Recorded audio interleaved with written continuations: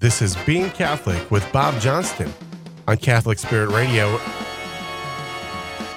Hi, this is Bob Johnston, and you're listening to Being Catholic right here on Catholic Spirit Radio, 89.5 FM and 92.5 FM in good old McLean County and Bloomington Normal, 88.3 in Pontiac, 97.1 in Lincoln, 89.1 in DeKalb, Sycamore. So we're covering most of central Illinois, much of northern Illinois as well. We're going to have a great show for you today. I'm here with my wife, Lynn. I hope everyone out there had a happy 4th. It's good to be back. We've been gone, I think, for about 3 shows now. So various things came up. I guess the 4th was one of them. And then Memorial Day, too. Memorial Day back there, I guess. And then also we had somebody in the station here had a bout of COVID, and that stopped things for a little bit, and things are getting back to normal again. So again, it's good to be back, and I think we've missed since about June 11th, something like that. A lot of things have been going on since that time, of course, but before we get into some of that, remember, we are brought to you by you. And it's your donations and your help that make our show possible and make Spirit Radio possible. And, of course, keep the whole network of EWTN going. So anything that you can donate, we would always appreciate. If you would like to make a donation or find out more about us, you can go to our website, and that's CatholicSpiritRadio.com. Again, that's CatholicSpiritRadio.com. You can also call us if you'd like to call us at the station. Our number is 309-807-2427. Again, that's 309-807-2427. But go to our website. That's the best way to contact us. It tells a lot about us there. You can find out more about us that way. And it will tell you how to make a donation. And anything that you can give, large or small, always would be appreciated. There has been, again, as I say, a lot of things going on since we were here last.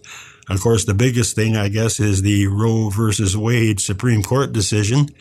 And the Supreme Court ended Roe versus Wade, and it has caused a huge wave of controversy back and forth across this nation. The more I see on television and hear on the radio, the more I think we're living in a mad world. And it really does seem crazy out there. The whole idea of the Supreme Court getting rid of Roe versus Wade was simply to acknowledge that they had no control over abortion in the first place, that that's not a federal situation. There's no federal authority there. It was always regulated by the states. They didn't assume any power. And it was not a power play, like our president is saying. It was actually a giving up of power that they really didn't have. It was a sensible decision. The whole thing goes back to the states. It certainly didn't end abortion, and it goes back to be regulated as it always had been prior to the Roe versus Wade decision, and that was regulation by the states, and it gives more democracy. It's not against democracy than there was before, because the states then can decide to do as they wish along those lines. States always had regulated things, and that's how this whole controversy started with the Hobbs decision in Louisiana. It was an attempt to, or was it Mississippi? I think it was Mississippi, wasn't it? It was an attempt by the states to put limits on abortion. There have been situations where states couldn't even put health regulations into effect, regulating abortion, in which, of course, they put into effect concerning other illnesses and diseases. And somehow, because of the power of the federal government, they were unable to put ordinary concerns and care into effect in their own states. And the Supreme Court recognized that this was just a usurpation of power, and it had to go back to the way it was and let the people of each state decide in their own common sense way how to regulate this thing. There are other implications that this brings about that I won't get into in this show, but nevertheless, that is a little bit of an outline of what's going on. And yet we have a reaction by the current administration that, in my opinion, is totally out of line. It's attacking the Supreme Court. And it's certainly okay to disagree with the Supreme Court decision, but to attack the court itself is somehow needing to be changed and corrected, and causing a lack of faith in our institutions is not a good thing for any administration to do. Lynn, do you want to get in on this a little bit before we go further? I think that this whole idea is they have carried it to the extreme, the administration and so forth has, because this has not limited abortion in any way. It's just turned it over to the states to decide, but they act like it was totally taken away. We still got a lot of work to do to really end abortion. And the point is, you see all this evil, all the evil around us that's going on, the insanity, and it's all over the world. You look at is it the Netherlands that we saw? They're trying to take, as they say, the cow's emissions are they need to be reduced 50%. Now, how this is insanity. If so many insane things like this are going on, and did we ever think that what the source of that is? It's evil. It's totally evil. I think, because I believe that Satan exists, and I believe this is his work. He is so mad about just overturning things that he wants. And boy, is he getting back at us. There certainly is a lot of confusion in the world, and I think that it's, of course, a lot of this is simply a way of creating crises and creating problems and so forth on purpose in order to use them to advance your cause, and it's become political, and that's what a lot of it is. It's creating crises that don't exist. This whole idea that somehow cows are producing too much methane, and this whole idea that we are going into some kind of drastic climate change, which is going to end life on Earth in 30 years. All of this is overblown. And we can look back in the past and see that the Earth has changed. Its climate has changed many, many times and has gone to further extremes than it seems to be going to at this time. And, of course, in a lot of ages, people weren't even here yet.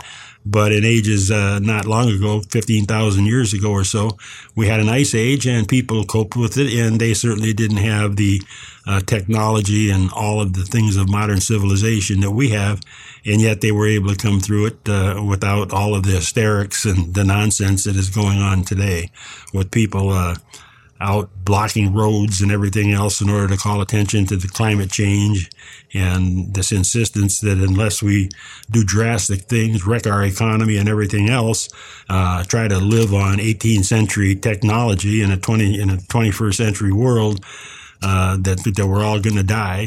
The fact is if we listened to all of this stuff and acted on it, we probably would die. So that's how I feel about a lot of this.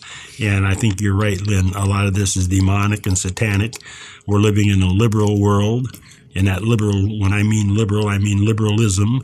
And liberalism is the idea that everything is material and everything can be reduced to its components. And it's called reductionism. And it leads to a man-centered world in which somehow human beings think they are in control of everything and also responsible for everything. And it leads to a sort of madness, and it leads to a progressivism, something we call progressivism, that can never rest anywhere and can never find any kind of a pattern or situation or tradition that it can continue to follow and stabilize itself. Instead, it's always advocating change just for the sake of change, because everything can be reduced to something else, and it's always relative, and it has no place to rest. And in materialism, you really can't find any absolute principles of morality or behavior or anything else. And it leads to a dissolution of government, a dissolution of society. We have the words celebrate diversity, and actually it was Jesus Christ that called us all to be one.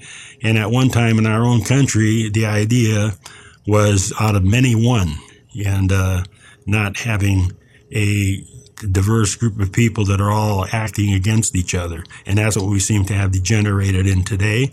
We need to remember again as Catholics that it was Christianity that built Western civilization, created science, and gave us the stability that made our modern society. And without that Christian base, especially the Catholic base, the unity that it provided, our society can't stand. And I've said that many times, and I'll stick by that. And I think if you want to say anything more on that, you can say it. But I want to get into a little bit more about the Ukraine situation today. And I said last time that I would go into the spiritual concept, aspect of what's happening in Ukraine. And we've had 3 interruptions here where we didn't have a show and had to use repeats and have not been able to get to it. I'd like to get to it today. And the reason it fits in with Catholicism is because it shows us in Ukraine there really is a microcosm of actually what's happening in society. There is, in a microcosm, we can see the conflict between traditionalism, between sort of traditional Christianity and modernism. And that's what I'm going to bring out today in an article in Chronicles magazine, the June issue, and it's by Edward Stavarsky, and it's called Foreign Policy as Spiritual Warfare, a Conversation with Alexander Dugin. So I'm going to get into that article, and we'll use the rest of the time to talk about it. Before I start, I want to ask my wife if she has anything further to say on what we were talking about. No, I think I kind of said it. I'm concerned. I myself would probably not get too involved in it, and that takes away from what I should be doing is praying about it and not ranting and raving about it.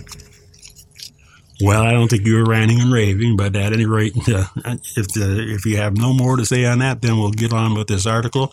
It's a very interesting one, and it talks about the spiritual side of what's going on in Ukraine. People probably think that that's sort of startling, that what kind of spiritual side could there be?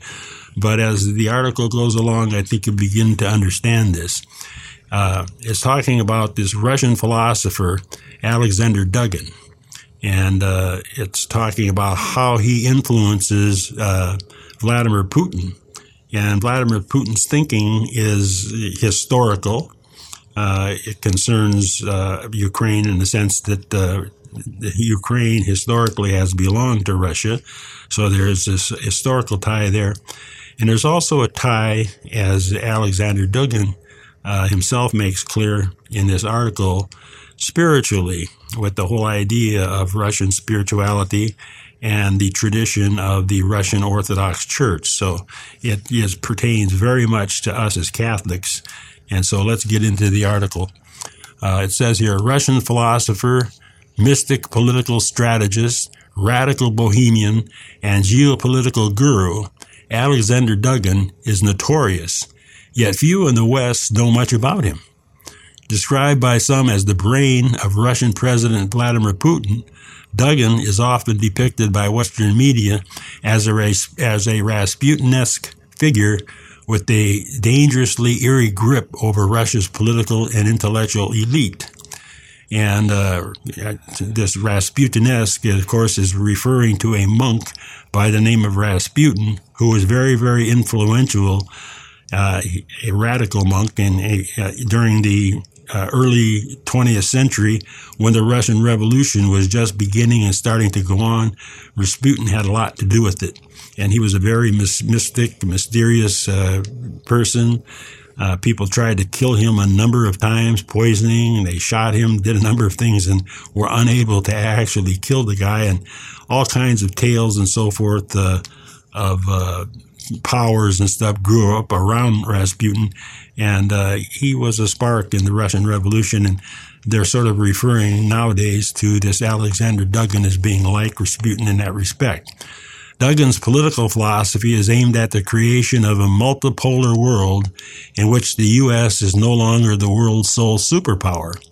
He also envisions a fourth political theory, that will be neither capitalist, communist, or fascist, but an entirely new compilation adopting the good facets from all three systems. But unlike most political theorists, his beliefs are imbued with the occult and mystical hermeneutics, and that is interpretations, of the Bible. Those who do not get a grip with his spiritual beliefs will be doomed to shallow and soulless understanding of his influence. So it's important. I've always said that religion, people are religious no matter what they say. And there's no such thing really as a secular world. People who try to be secular end up inventing their own religion one way or another. And so religion plays a big part in what Putin is doing. I interviewed Duggan in February, several weeks before Russia's invasion of Ukraine, and asked him to explain his Christianity and how it has influenced his philosophy. It's a topic that interests him greatly, and his response reflected the intensity of his interest. Duggan told me that his path to Christianity came in three important stages. The first was his baptism as a child on the behest of his great-grandmother, but he did not pay much heed to the faith while growing up under the influence of a communist society and an atheistic father. The second stage came at the age of 18, when he fell into a circle of underground Russian radicals who were intent upon rejecting the utopia maxims and mythos of communism. They introduced the young Duggan to the alien world of esoteric traditionalism through Guinan and Julius Evola. He said their teachings filled his spiritual void. Esoteric traditionalism advocates that all civilizations and peoples should return to the spiritualism of their traditional cultural archetypes. Russians, of course, being natural Orthodox Christians, for example. For Duggan, Guinan and Evola gave him the foundation from which he began to critique modernity and look deeply into Russian Orthodox Christianity. Duggan said that during the late Soviet period and in the first 5 years of the 1990s, he could not bring himself to reconcile true tradition with intellectual Christianity, and that he was discouraged by the outlook of contemporary Christian believers. Eventually, he humbled himself into accepting orthodoxy, submitting himself to its religious discipline in order to gain access to the sacraments. This submission ultimately led to the third stage. He joined a small branch of the Russian Orthodox Church, which, while still in communion with the Moscow Patriarch, practiced the old rite of the pre-Nikon reforms. So we're going to stop here and take a break, and then we'll come back and we'll finish the rest of this article and show how this man influences Putin in his thinking as to Ukraine and the war that's going on there. And it's something that we should certainly understand. So stay with us. We'll be right back. You've been listening to Being Catholic with Bob Johnston on Catholic Spirit Radio. Listeners support Catholic Spirit Radio in many different ways. Some write checks, others use credit cards. But did you know that you can also give Catholic Spirit Radio your old car, truck, boat, motorcycle, or RV, even if it's not working? Donating your vehicle is easy. We take care of everything from pickup to tax receipt. Just go to CatholicSpiritRadio.com to click on the Donate Your Vehicle link or call 866-628-CARS. The next Catholic Spirit Radio pilgrimage is September 29th through 30th. We'll be going to Canton, Ohio, the hometown of Mother Angelica. We'll tour the Mother Angelica Museum and visit the Rhoda Weiss Miracle House. Rhoda had the stigmata and interceded for the curing of Mother's physical ailment. This bus trip also includes a tour of St. Mother Theodore Guerin Shrine at St. Mary of the Woods, Indiana. Check the Catholic Spirit Radio website for details.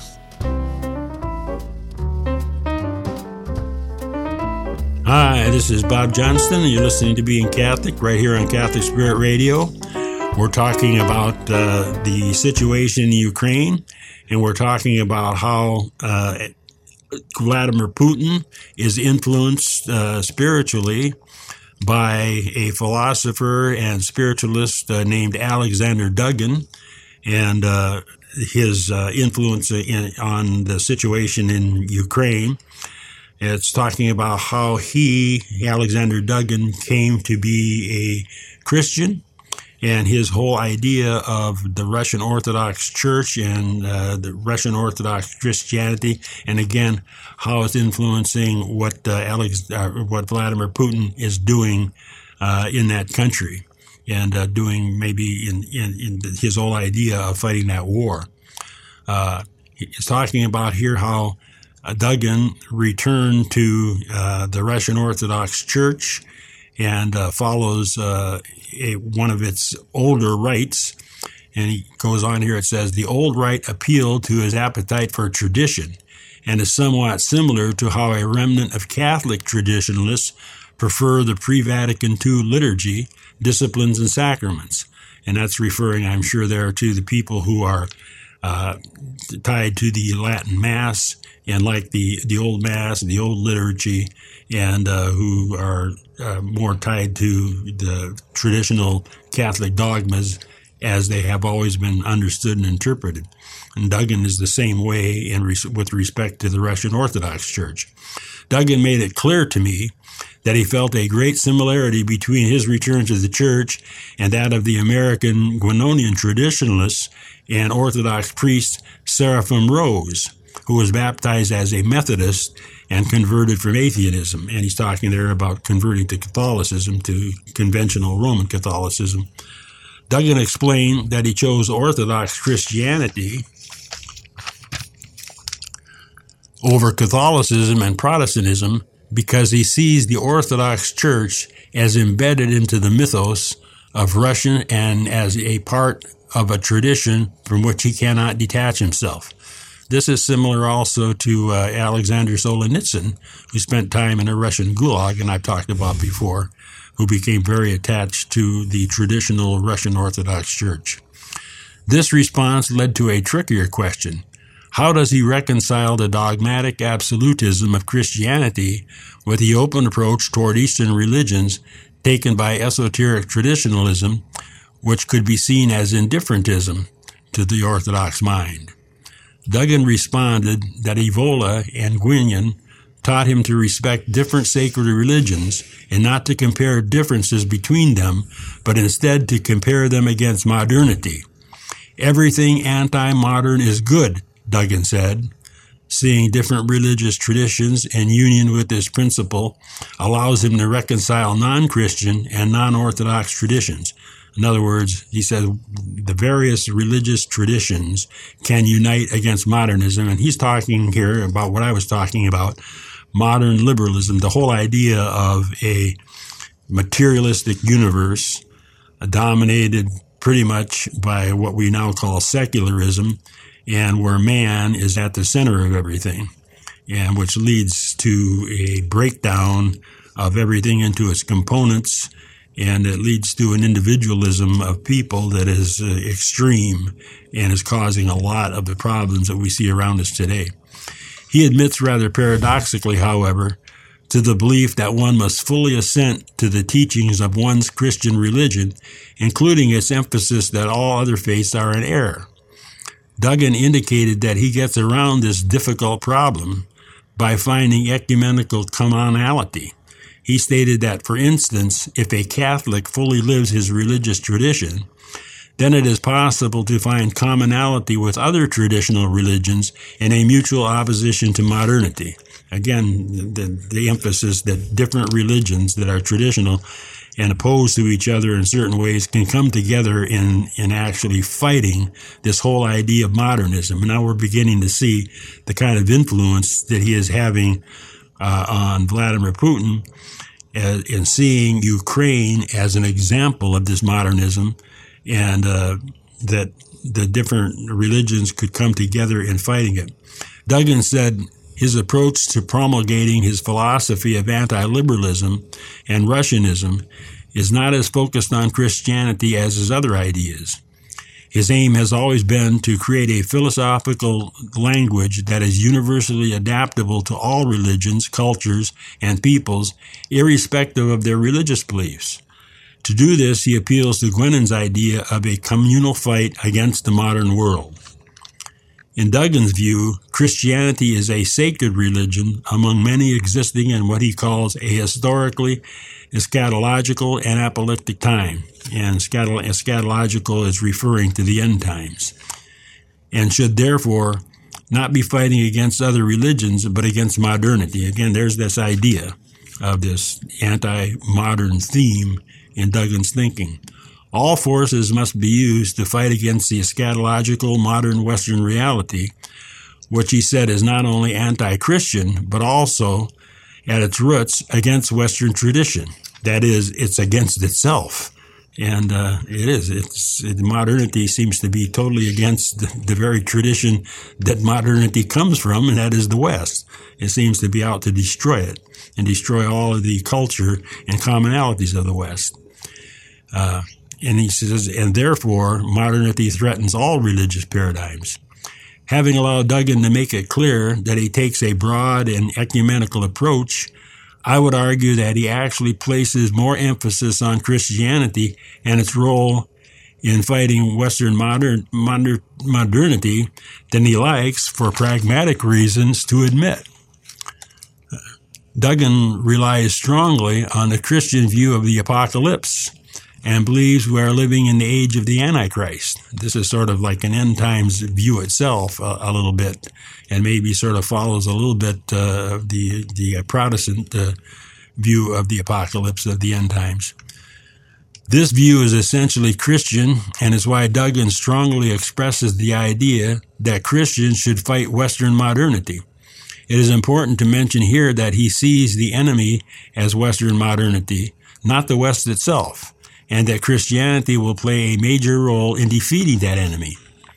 Christian civilization no longer exists in Duggan's view, and I think that view is pretty much correct. I think the modern world we live in is totally anti-Christian, and he explains that this disintegration happened in a number of stages. The first was the Great Schism in 1053 of what he sees as the two authentic branches of the Christian church, the Eastern and the Romans.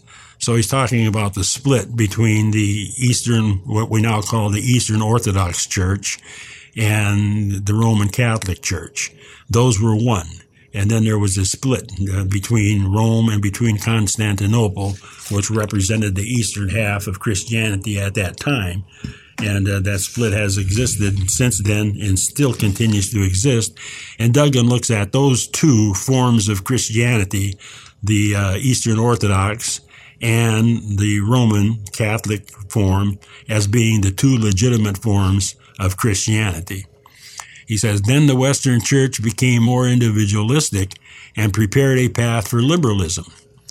According to some, such as Alain de Benoist, Christianity, through an inherent defect in its conception of the individual salvation of the soul, introduced the danger of individualism into Western thought. Duggan is careful here to emphasize his disagreement with this view. Despite its emphasis upon individual salvation, Duggan says that Christianity did not destroy the communal spirit, as seen, for example, in the Eastern Orthodox Church. Rather than a creation of Christianity, liberalism is its perversion. So he doesn't see that the church itself created the anti-Christian process that we see today. He says that liberalism is actually a perversion of Christianity. It's not inherent to Christianity. And he gives that same idea to not only the Orthodox Church, but the Roman Catholic Church as well.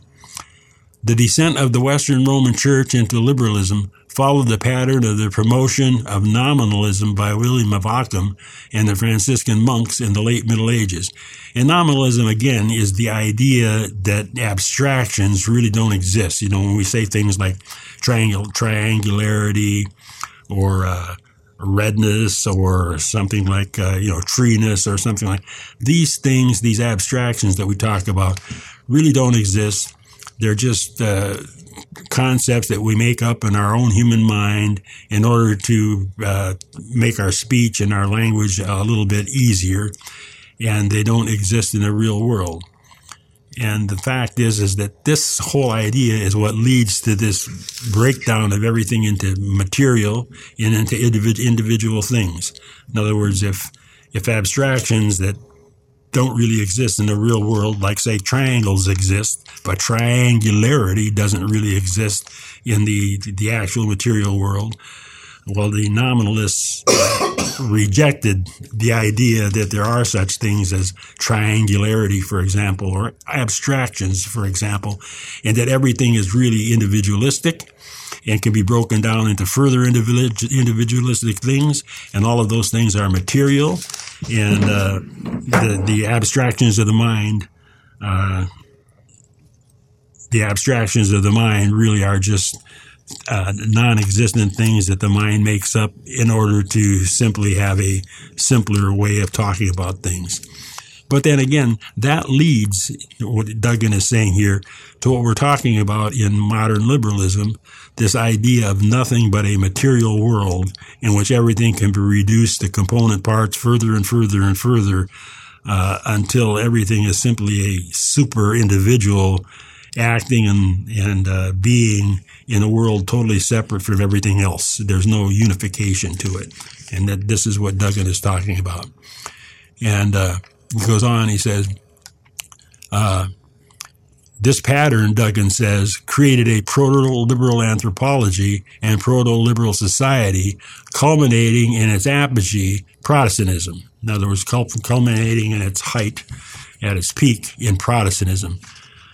This Protestantism and its work ethic led to capitalism, as described by Max Weber in The Protestant Ethic and the Spirit of Capitalism, and to what Duggan called the creation of a totally secular and hedonistic society. In other words, breaking everything down into nothing but materialistic parts that can be broken down further and further and totally separate from each other and not integrated in any way by abstractions, leads to nothing but a pure material-focused society, a purely hedonistic society where material pleasure and material gain is the only thing worth pursuing in the universe. It was at this point that I suggested to Duggan a reason for optimism. From a reproductive and demographics perspective, it appears that secularism may eventually wane as religious families have more children than do atheists. Duggan dismissed my optimism, however, calling it an example of Anglo-Saxon false hope that greater numbers by themselves will solve spiritual problems. Christians, he argued, should be focused instead on saving souls. And in this respect, I agree with Duggan, and my wife and I are going to have a show here coming in the future, if we can get through this topic without missing more shows, on the fact that the Catholic Church itself should be focused on saving souls in relation to what's going on in the modern world. Duggan believes that Westerners in particular have an obligation to fight the forces of the Antichrist, that is, modernity, since it was the West that created modernity. He describes this fight as a spiritual war in which we must not sell our souls to the Antichrist, but be willing to fight until the end and to die to win with Christ. The willingness to fight modernity is more important than the likelihood of victory, Duggan said. God approves of us and will save those who are tested in spiritual battle. And this is an important point here, because if this particular point is something that Putin buys into and believes in, then we could be talking about fighting a war in Ukraine in which Putin doesn't think that winning by itself is the most important thing, but fighting the battle itself is the most important thing. That fighting on the side of a traditional Christianity is somehow a victory that will be approved regardless of whether you win the actual physical battle or not.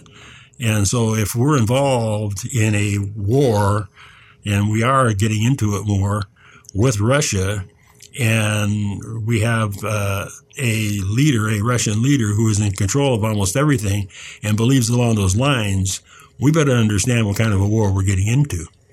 It goes on here. It says, this fight must be directed towards what Gwennon called the kingdom of quantity, which Duggan said manifests itself today as liberalism, LGBT culture, artificial intelligence, banks, and capitalism. And we'll get into artificial intelligence at some other time and point out why there really is no such thing. But there's sort of a substitute that acts like it. Duggan's dramatic religious statements certainly evoke millenarian ideas. In my opinion, however, they are the clearest examples of the power of the Christian faith that animates his radical political and spiritual philosophy. Victory in this spiritual battle against modernity would lead away to Duggan's fourth political theory, which would supplant the three political systems of modernity, that is, fascism, communism, and liberal democracy. The fourth theory would deconstruct each of these systems into only their positive elements, combinations of which would be molded according to the traditions of each civilization. Politics in this system would be neither focused on individual materialism, class struggle, or nationalism, but rather what German philosopher Martin Heidegger called being in and of itself. Because the United States controls overwhelming force in the world, we live in a unipolar world. Duggan believes this hegemony must be broken up to allow different poles of world civilization. Examples would include the Islamic, the Russian, and Chinese poles, with each embodying their own civilizational tradition. This multipolarity is an alternative to globalism. It will allow sociological diversity and end political absolutism in favor of cultural relativism.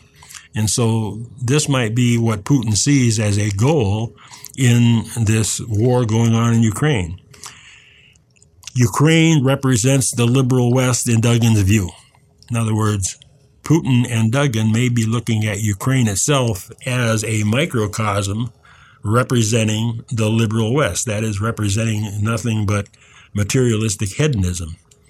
This is perfectly represented in Duggan's endorsement of an epistle written by the devout Christian oligarch and media executive Konstantin Malev, which describes the Russian entry into the Donbass as a new stage in the life of millennial Russia.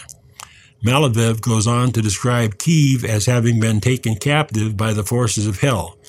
Based on this assessment, he calls the conflict a means of restoring historical justice in a holy land for all Russian people, which is the catalyst for a new great Russia. So we're going to have to stop here and take a break, and we'll come back and finish this in the last section. So stay with us. We'll be right back. You've been listening to Being Catholic with Bob Johnston on Catholic Spirit Radio.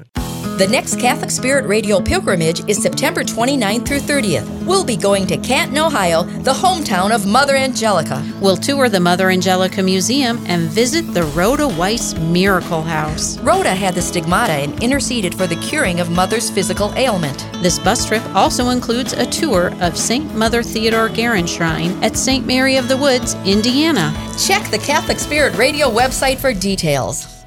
Listeners support Catholic Spirit Radio in many different ways. Some write checks, others use credit cards. But did you know that you can also give Catholic Spirit Radio your old car, truck, boat, motorcycle, or RV, even if it's not working?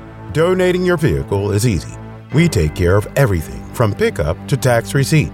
Just go to CatholicSpiritRadio.com to click on the Donate Your Vehicle link or call 866-628-CARS. Hi, this is Bob Johnston. You're listening to Being Catholic right here on Catholic Spirit Radio. We're talking about the Ukrainian situation, and we're talking about a philosopher and mystic and religious person who has a great influence on Vladimir Putin, and that person is Alexander Dugin, who is that Russian philosopher and religious influence. And we're talking about how he sees the war in Ukraine as a war against modernism, and how he sees also a war against modernism as being something that would be approved by God, so to speak, and by Christianity itself, regardless of whether you win the war physically or not. Simply fighting the war would be a victory for you, evidently, probably, in the idea of attaining heaven, or whatever the Russian Orthodox Christianity represents as being ultimately justified and saved. And that puts a whole new idea of what's going on in Ukraine. And we saw in this article that the FBI itself, the United States FBI itself, recognized this whole idea and looked upon some of this as a holy war. So it's not something that's out of the question or something that's extreme. And it's something we ought to think about, because if we are involved and get ourselves involved further in a war along this line, and also a war in which Russia not only, or Putin himself and Russia itself, sees not only this from a religious point of view, but also understands that Ukraine has always been a part of Russia, a very historical part of Russia, and that much of Ukraine has been a part of Russia even before Moscow was a part of Russia, and that Kyiv came before Moscow. You can see there are ties going back and a feeling of justification of fighting a power, that is us, the West, that is offering to Ukraine NATO as a means of preserving its separation from Russia. You can see that there's both a historical factor operating here and a religious factor operating here. And it's a situation in which we are fighting an enemy that not only has that attitude in focus, but an enemy that has the capacity to use nuclear weapons, and has those nuclear weapons, and has a means of delivering those nuclear weapons very swiftly to almost anywhere in the world. So this is something we should be very, very concerned with and taking into consideration.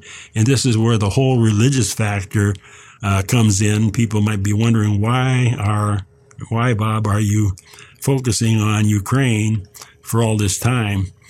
And it's because we're getting into something different here than maybe we really expect. And trying to prolong this is not a good idea. And we also should understand that Russia and Putin sees this from a different point of view than we do, and that there are ties going back many, many years, even before Moscow was a part of Russia, that this historically was a part of Russia.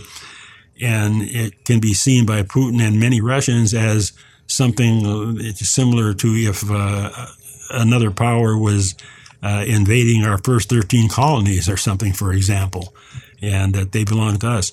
Also, and we'll get into it in the next session if we can, that we need to understand that under the Soviet Union, not under Russia, under historic Russia, but under the Soviet Union, the geographical boundaries of Ukraine were extended and made larger and very different than they were originally.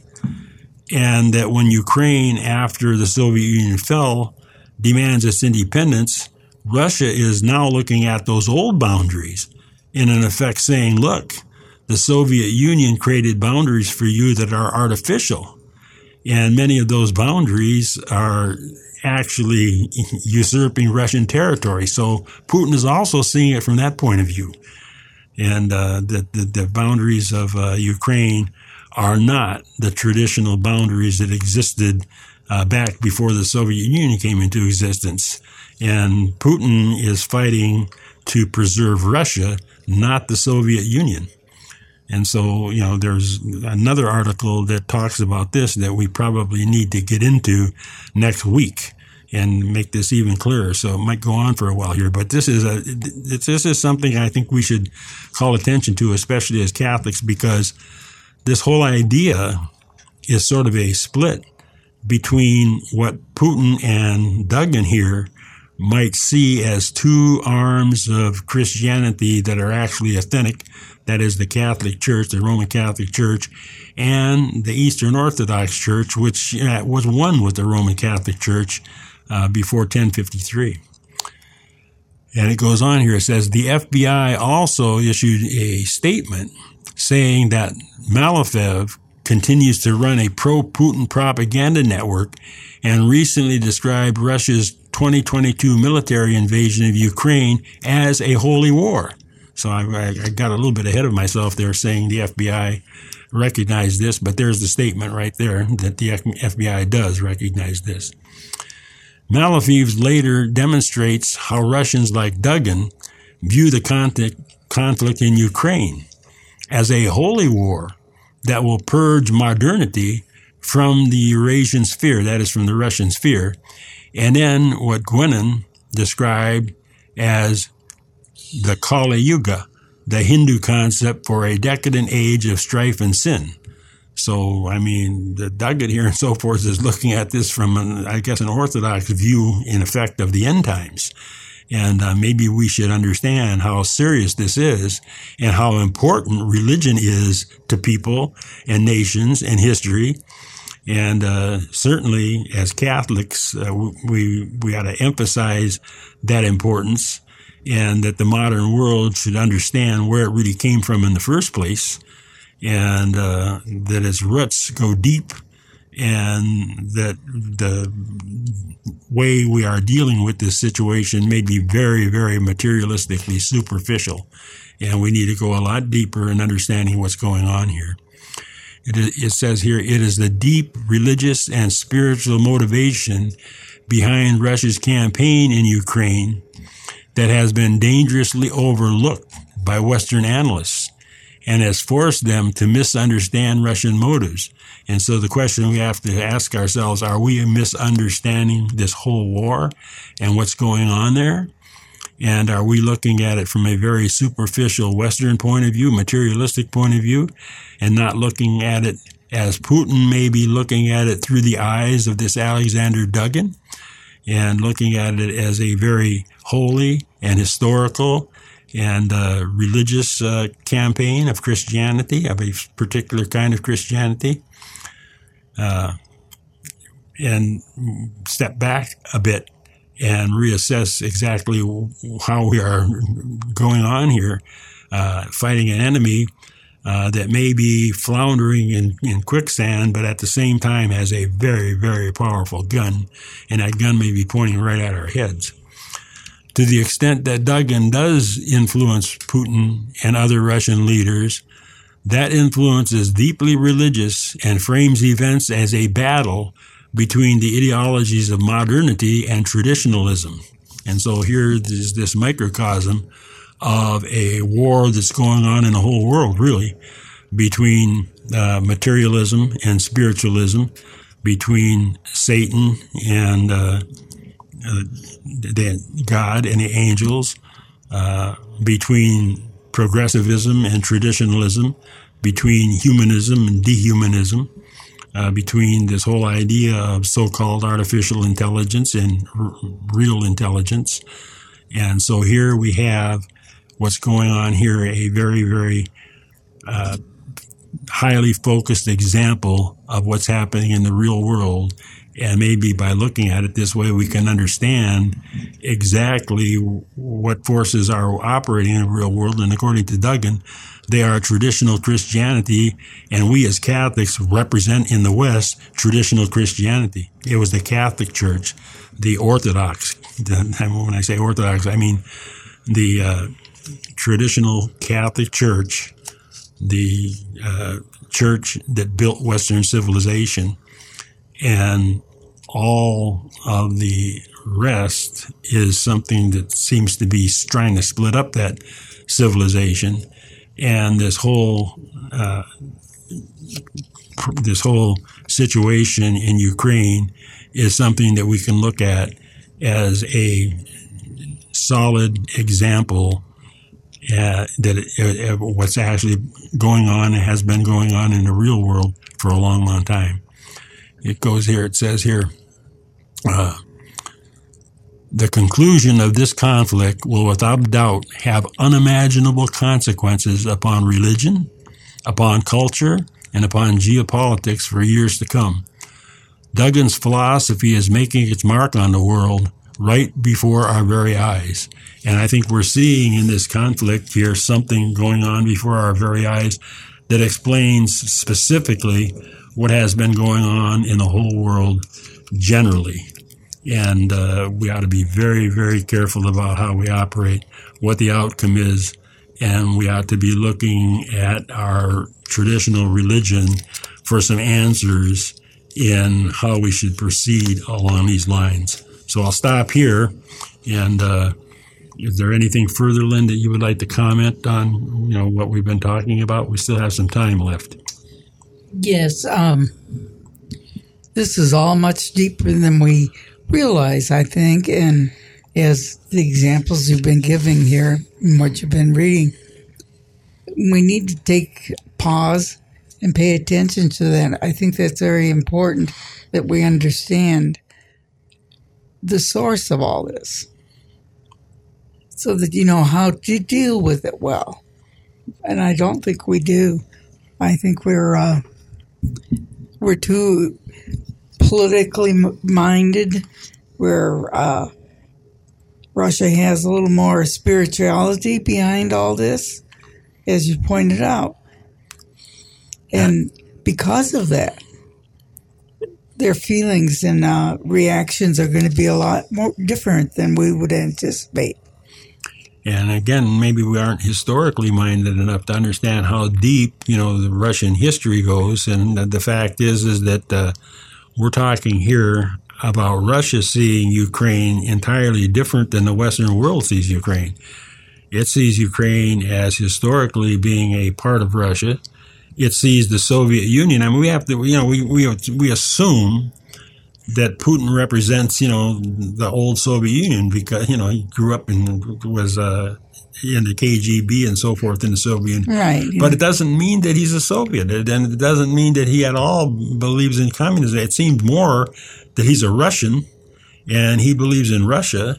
And he's looking at this, at Ukraine historically from a Russian historical point of view. And it has always been an extremely important part of Russia. In other words, Russia itself, not the Soviet Union, prior to the existence of the Soviet Union, fought many bloody wars over the territory of Ukraine. And it even carried off into the Soviet Union itself. During the Soviet time, Ukraine became a very, very important part of Russia. And Putin sees the interference of NATO and the interference of the United States as both an ordinary enemy interference against something that is strictly and historically Russian business. And at the same time, now we see he's looking through these eyes of Duggan and seeing this as both not only historically but spiritually part of Russia. And I think it's painting an entirely different picture than what we're seeing here in the United States through our news media. Well, I think that's very important because Russia and Ukraine, they are one in the Russians' mind. And they have been for centuries. Kiev was a center point of part of the Russian culture. And we forget that. Yes, we do. And we forget how many Russians are living there in Ukraine. We forget the fact that Putin retook Crimea, that he's not about to allow access to the Black Sea to be denied to him. And also, I think, a link into Ukraine, a land link into Ukraine from Russia is seen as something strategically and militarily important. And then along with this religious thing again, we're forcing him into a quagmire, and you can force a person into a situation of desperation.